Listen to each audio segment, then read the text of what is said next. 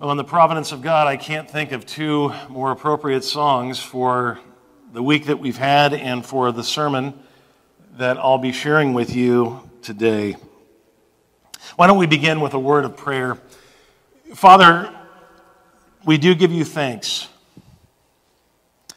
for the identity that you have given us in Christ, as we sang about in the first song, and for the hope that we have in Christ that we sang about in the second song. It is true. In the midst of the storm, you are Lord of all. And so we rest, Father, we rest now as we prepare to hear from your word. Speak your word through my very inadequate and feeble lips. I ask this in the name of Christ our Lord. Amen. Well, this week we are beginning a new year of messages addressing all sorts of different topics.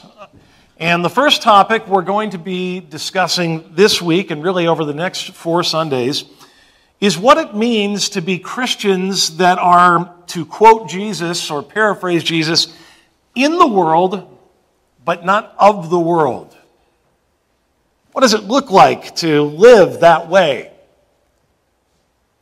If you're a Christian watching this message right now, I have to believe that you have felt the tension of that reality many times in your life.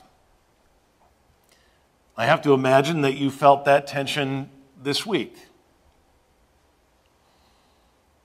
Have you sensed that there are any number of areas in life, any number of doctrines we confess as Christians that, or ethical positions that we espouse that are controversial, that are troubling? I mean, just to give a very practical example, a very realistic example, we confess that Jesus Christ is the only way to the Father, is the only way to heaven. And we confess that in an extremely pluralistic society and culture that finds any ideas or exclusive claims to be very distasteful, bordering on intolerant, although obviously we do not agree with that and we extol tolerance.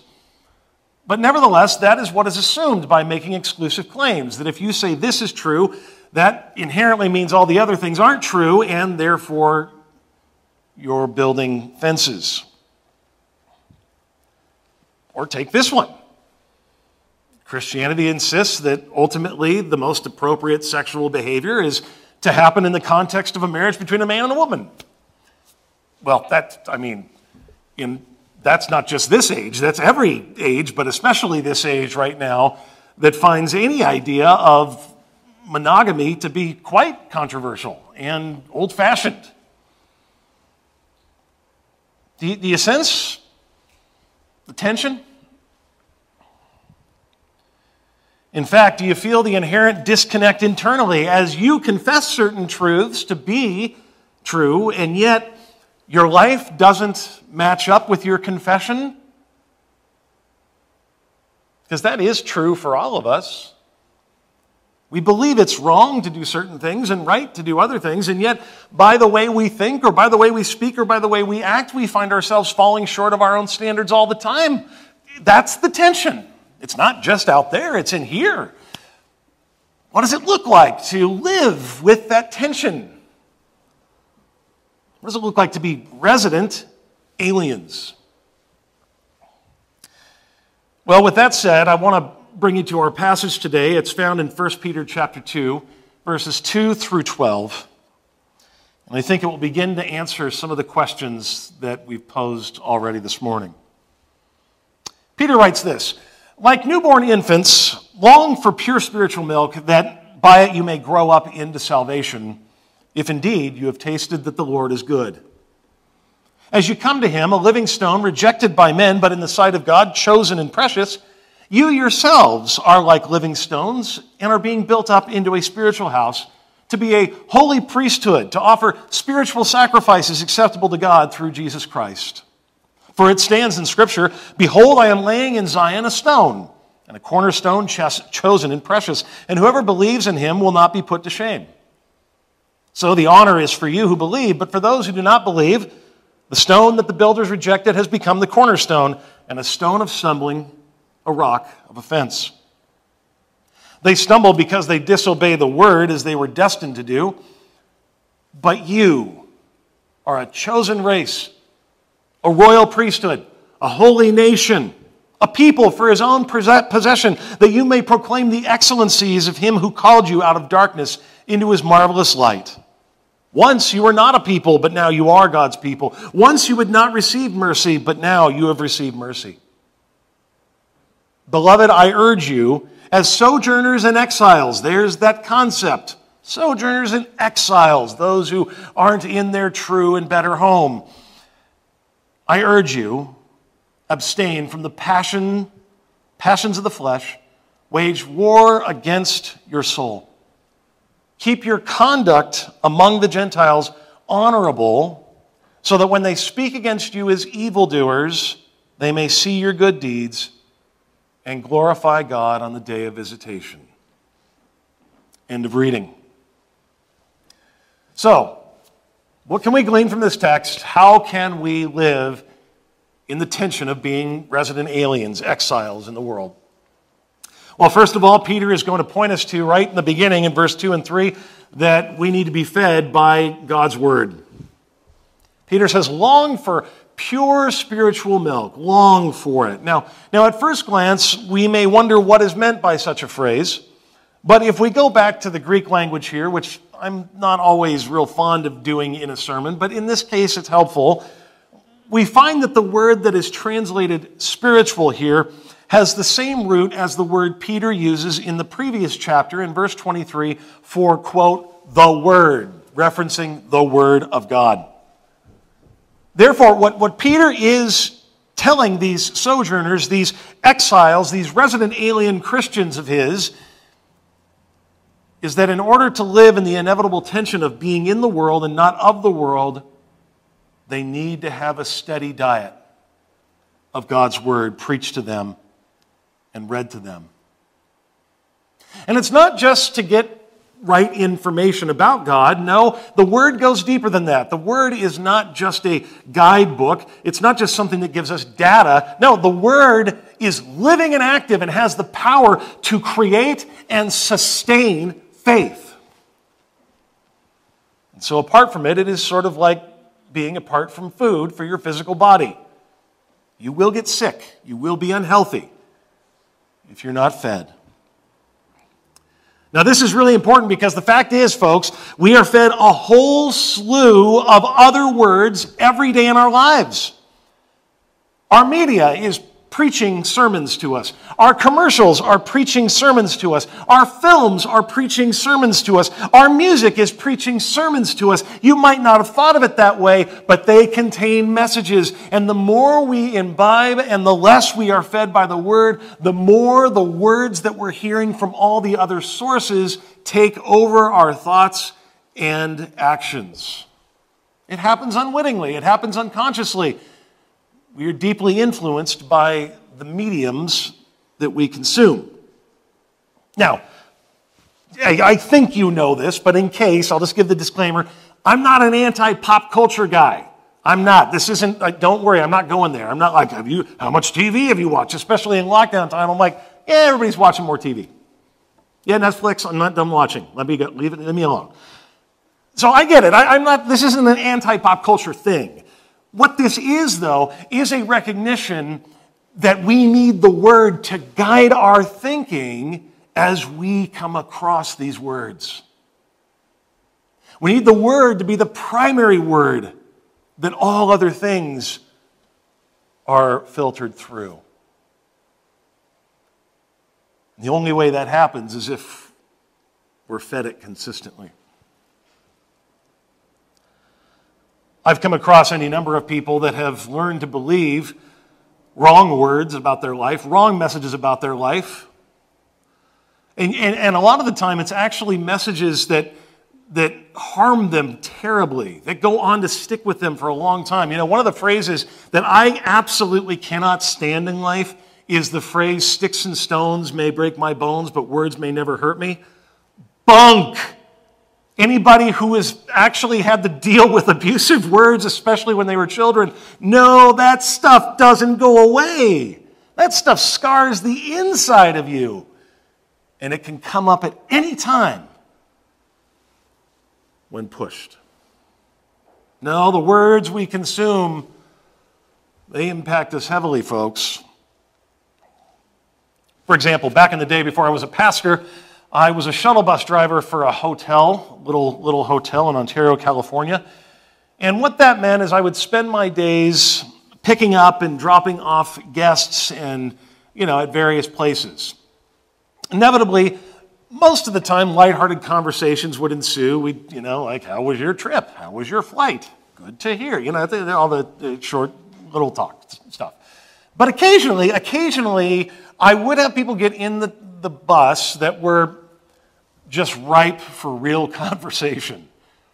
It just happened. And I remember picking up this one guy one time. He got in the bus, and he was the only one in, and he sat in the very back. And he was sort of off in the corner. I could barely see him in the rearview mirror. It was a strange set of events that didn't usually happen. And I asked him how he was doing, and he kind of mumbled and didn't say much. And then I looked in the rearview mirror again just a few moments later, and I see him sort of shaking, like he's trembling. And I realize he's weeping. Like he's weeping in the back corner. And so I say, are you okay, buddy? Or is there anything I can do to help you? And he didn't know what I was into. He didn't know that I was planning on being a pastor one day, but he said, "I'm afraid I've committed the blasphemy of the Holy Spirit and I can't be saved." Well, it turns out I knew a thing or two about theology. Turns out I knew a thing or two about the Bible. And it turns out that I had studied that very concept and that very question. And so I began asking him questions, and I began pursuing with him where he heard this. And he had heard this from some, wackadoodle preacher, and the preacher had basically told him that he was condemned to hell and there was nothing he could do to change it. And so I just asked him, look, tell me something. Do you believe that Jesus Christ is the one who has died to forgive you of your sins? And he said, "Of course I do." And I said, "Well, then you haven't committed the blasphemy of the Holy Spirit. You're going to heaven. That is what is necessary to go to heaven. I don't care what that old preacher told you. He's wrong. And I'll show you." And I quoted to him some verses in Scripture that declared that. And I'm telling you, by the end of the conversation, his tears were gone and the burden was lifted. But see, he didn't know. He was fed a word that was false. And yet what brought him back to life? What brought him a sense of peace? What brought his faith up? It was having a true and better word proclaimed to him. We need to be fed by the word if we're going to live out this life in the tension that inevitably comes our way. Second, if we would live out our days as resident aliens, very related to what I've just talked about, well, we better be deeply anchored in our identity. We better be really secure in that identity. That's what Peter appeals to over and over again in our text. Just look at verses 9 and 10, for example. You are a chosen race. You are a royal priesthood. You are a holy nation, a people for his own possession, that you may proclaim the excellencies of him who called you out of darkness into his marvelous light. Once you were not a people, but now you are God's people. Once you had not received mercy, but now you have received mercy. Do you hear how much Peter tells them and proclaims to them what they actually are?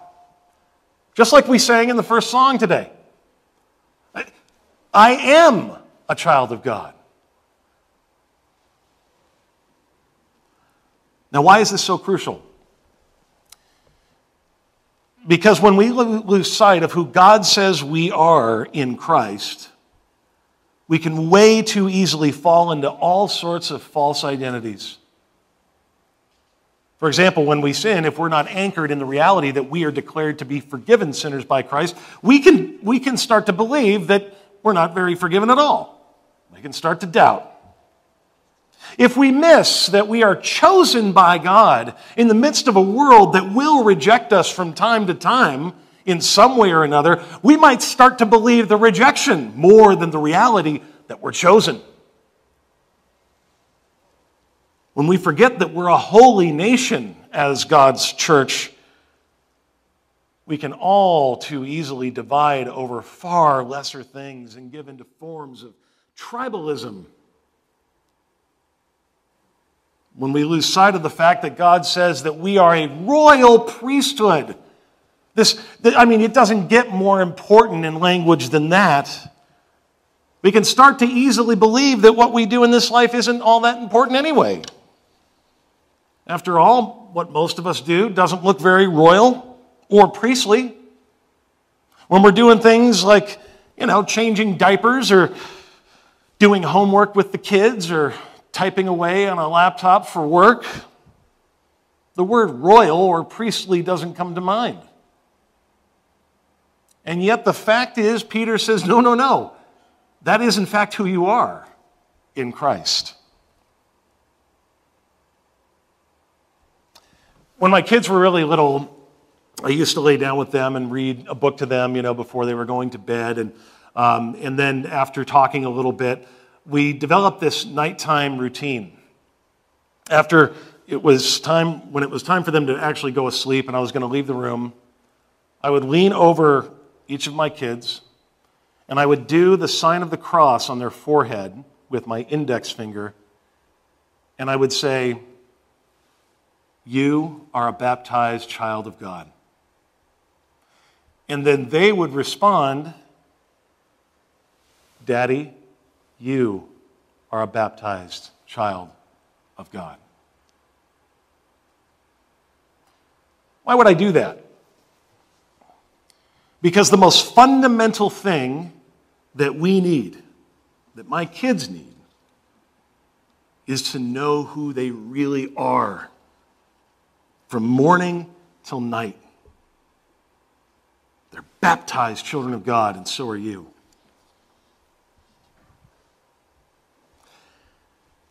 And when we are more anchored in our identity in Christ, when we are set there, then it is more likely that we will end up being steadfast in fighting the flesh as resident aliens in this world. That's the third element of what Peter says we need to do in order to live in this tension. Look at verse 11. "Beloved, I urge you as sojourners and exiles to abstain from the passions of the flesh which wage war against your soul." The juxtaposition of this verse could not be more perfect for our theme. If you remember, on the one hand, Peter, right before this verse, says, you are. And yet at the same time, right after, he says, you are also sojourners and exiles.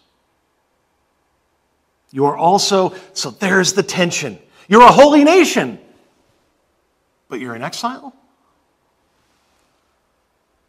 Resident aliens. We might feel that reality the most when it comes to this imperative to abstain from the passions of the flesh which wage war against our soul. As easy as it is to emphasize the discomfort we might feel with what, quote, they out there are doing that is different than what we think they ought to be doing, which, side note, the church is really good at telling everybody else what they need to not do, and we just need to really focus on our own house a lot more. But I digress. It's easy to criticize them. But judgment begins in the house of God. We need to recognize that the problem isn't out there. The problem is also in here.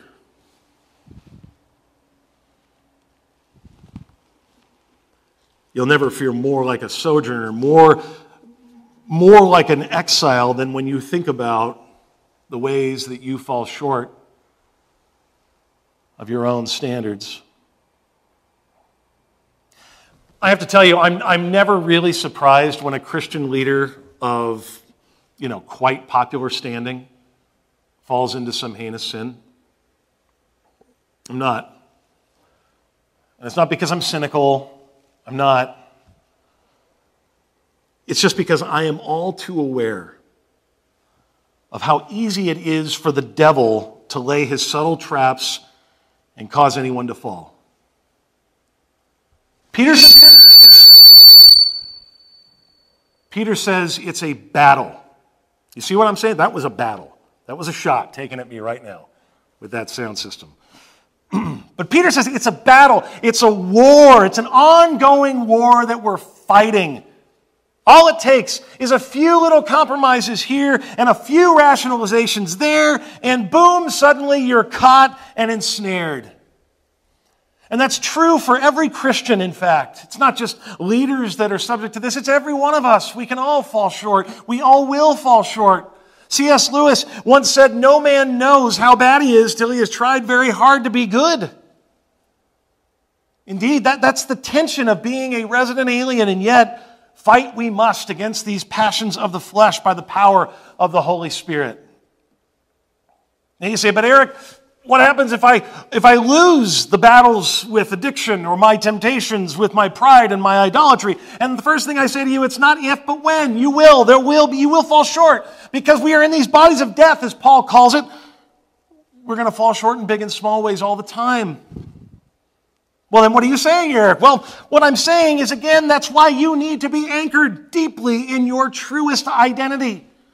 You are a recipient of mercy, Peter says. You have been forgiven, Peter says. So when you lose, when you fail, when you don't measure up, repent and go back to the source of your identity every single day and get up to fight another day.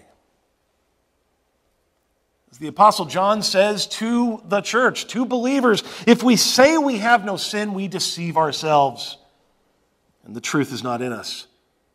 If we confess our sins, He is faithful and just to forgive us and cleanse us from all unrighteousness. And that leads to my last point.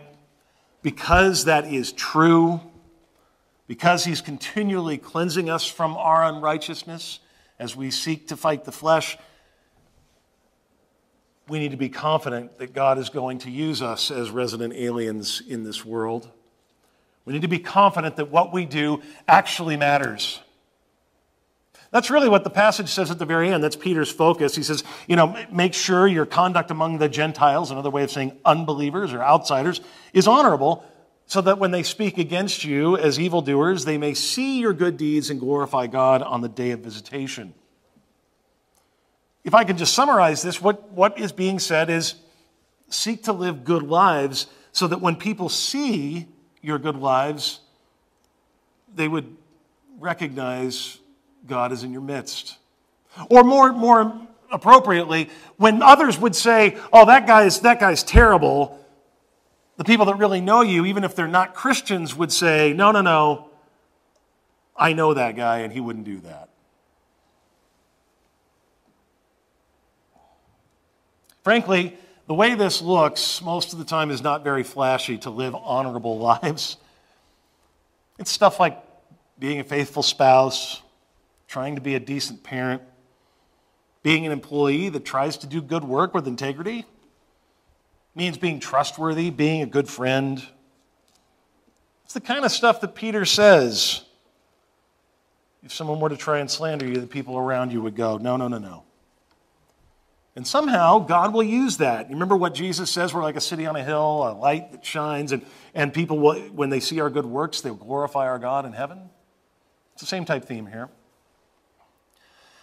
Louis Palau tells a story about Chuck Colson after having gone on a long speaking tour around various Asian countries, finally pulling into his last stop at a Thailand airport and just being absolutely exhausted.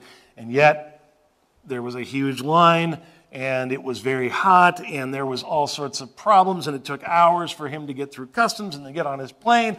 And I mean, everybody in the line was getting really frustrated and impatient, but Chuck didn't. Chuck just stayed the course and was cool, calm, and collected.